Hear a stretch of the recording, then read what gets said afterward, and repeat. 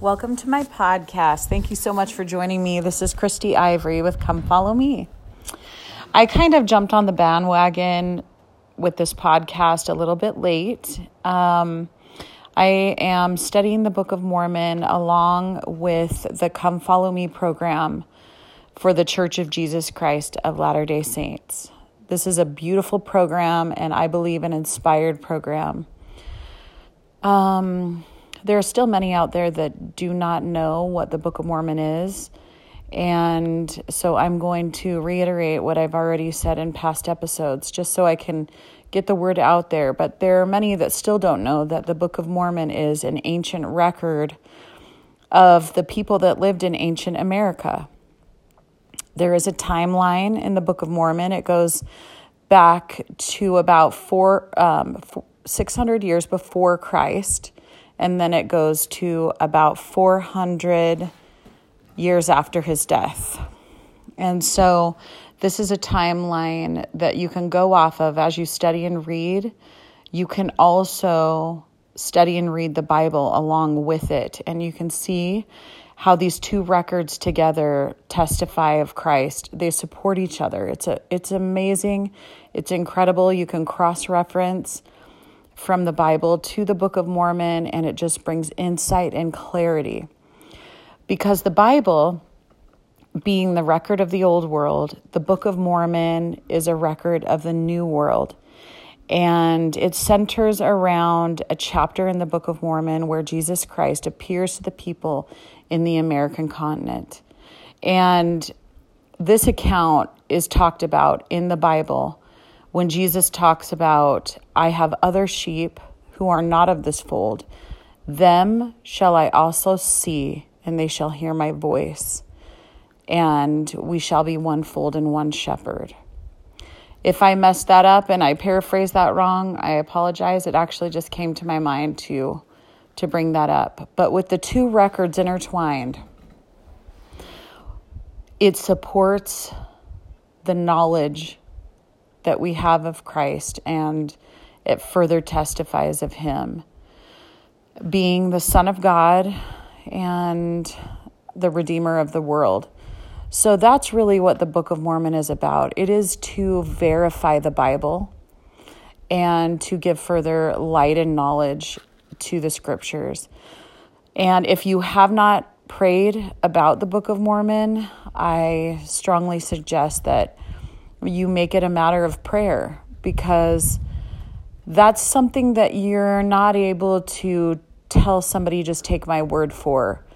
It's important that you study it out in your mind and you go to Heavenly Father with a question to know if this is truly a record.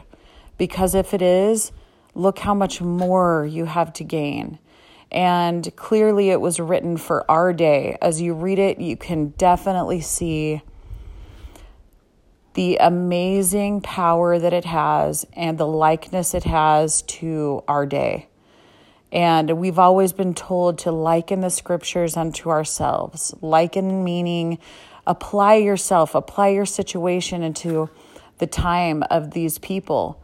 And you can just get so much out of it. And I am just blown away by the parallels in the book of Helaman that we're studying right now, and the parallels it has to our day, currently in our day. We are studying the wars and contentions among the people, and it is just as plain as day that we struggle with the same things that they struggled with too.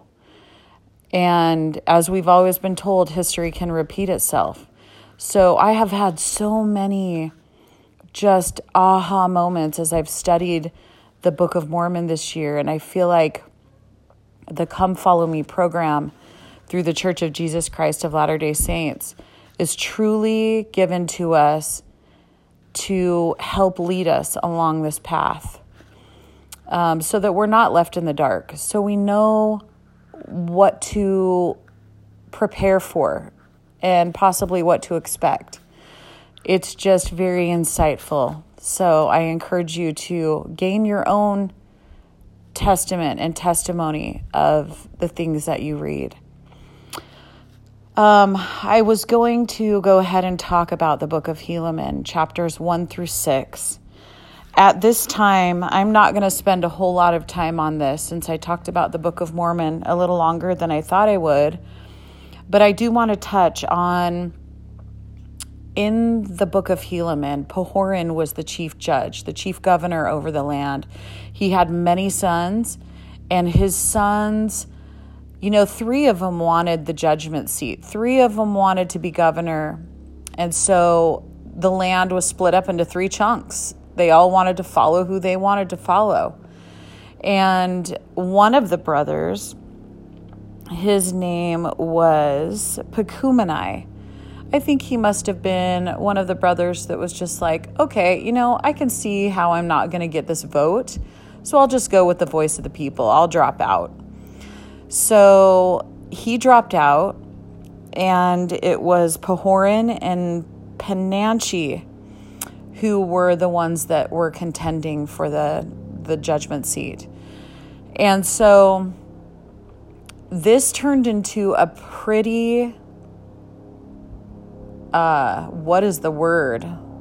Murderous plot to overthrow the government by Penanchi, because Pahoran, it was looking like Pahoran was going to get the judgment seat.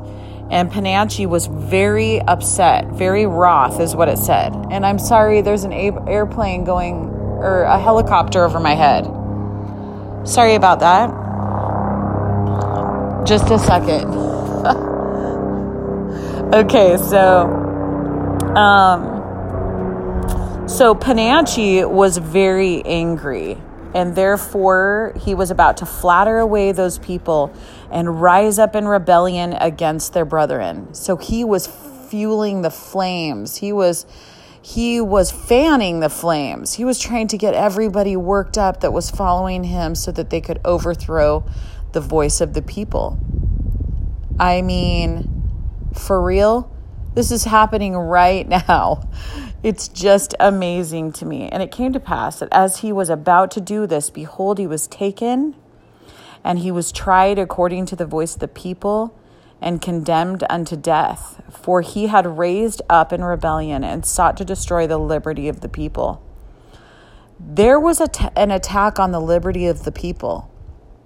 They clearly saw it, and they don't mess around. Back then, it was like, okay, you're trying to overthrow the government, you're going to be put to death.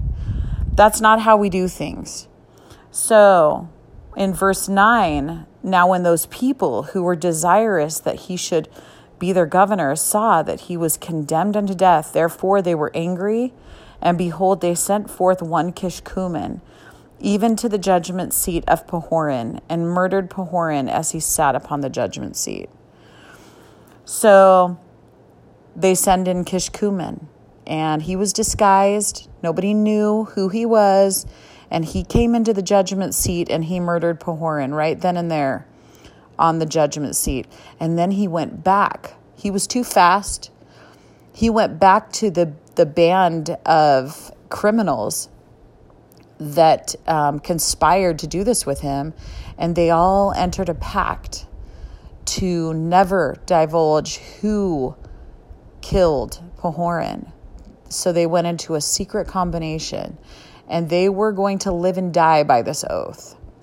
Some of them were captured, and the ones that were captured were put to death. And do you think they ratted each other out? No, they did not. They did not. Back then, it was like your word is your bond. If you make a bond and a pact, you are going to live and die by that. And so you'd think that if you were going to jail and condemned to death, that you would be like, no, I'm taking some people down with me. If I'm going to die, then they're going to die too. But they did not. They did not see it that way. The ones that were caught were put to death, and the others were free. And they mingled among the people. Because Kishkumen was in disguise, and so nobody knew. They were just hiding among the people. And let's see what I have here in my notes. Okay. So Pekumenai then was made chief judge over the land, and that was his right. He was the next in line, so he was going to be running things from that point on. There was one, and I don't want to mispronounce his name, but he was the king of the Lamanites, Tabaloth. And you know what? Forgive me if that's the wrong name. But he was the king of the Lamanites, and he decided to put someone named Coriantumr in as captain of the Lamanite army. Coriantumr, what did he have that was beneficial?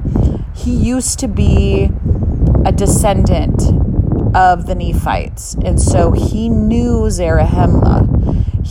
That was his city. He grew up there. And when I talk about a dissenter, he was a descendant of the Nephites, and so that gave him a one-up. He was large, and he was mighty, and he was smart. He was wise. So Tabaloth thought that this was a good idea to make him the captain of the Lamanites. You know, back then, power was everything. It's like, couldn't they just not fight? Why did they always have to be fighting? Why did the Lamanites always have to be fighting? And it's not always. So actually, I'm going to take my words back. But right at this point in time, they wanted to fight for land and possessions. Anyways, so let me read you in 17. Therefore, he did stir them up to anger, and he did gather together his armies, and he did appoint Coriantumr to be their leader, and he did cause that they should march down to the land of Zarahemla to battle against the Nephites. Okay, get this. It came to pass that because of so much contention and so much difficulty in the government, that they had not kept sufficient guards in the land of Zarahemla, for they had supposed that the Lamanites durst not come into the heart of their lands to attack that great city Zarahemla.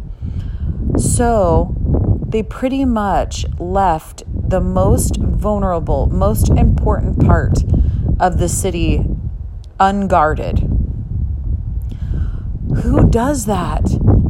They were so distracted with the difficulty that was going on in the government that they didn't even realize that they were going to be attacked in their main big homeland of Zarahemla. They were so distracted. You know, as I was going through church today, we just watched it online.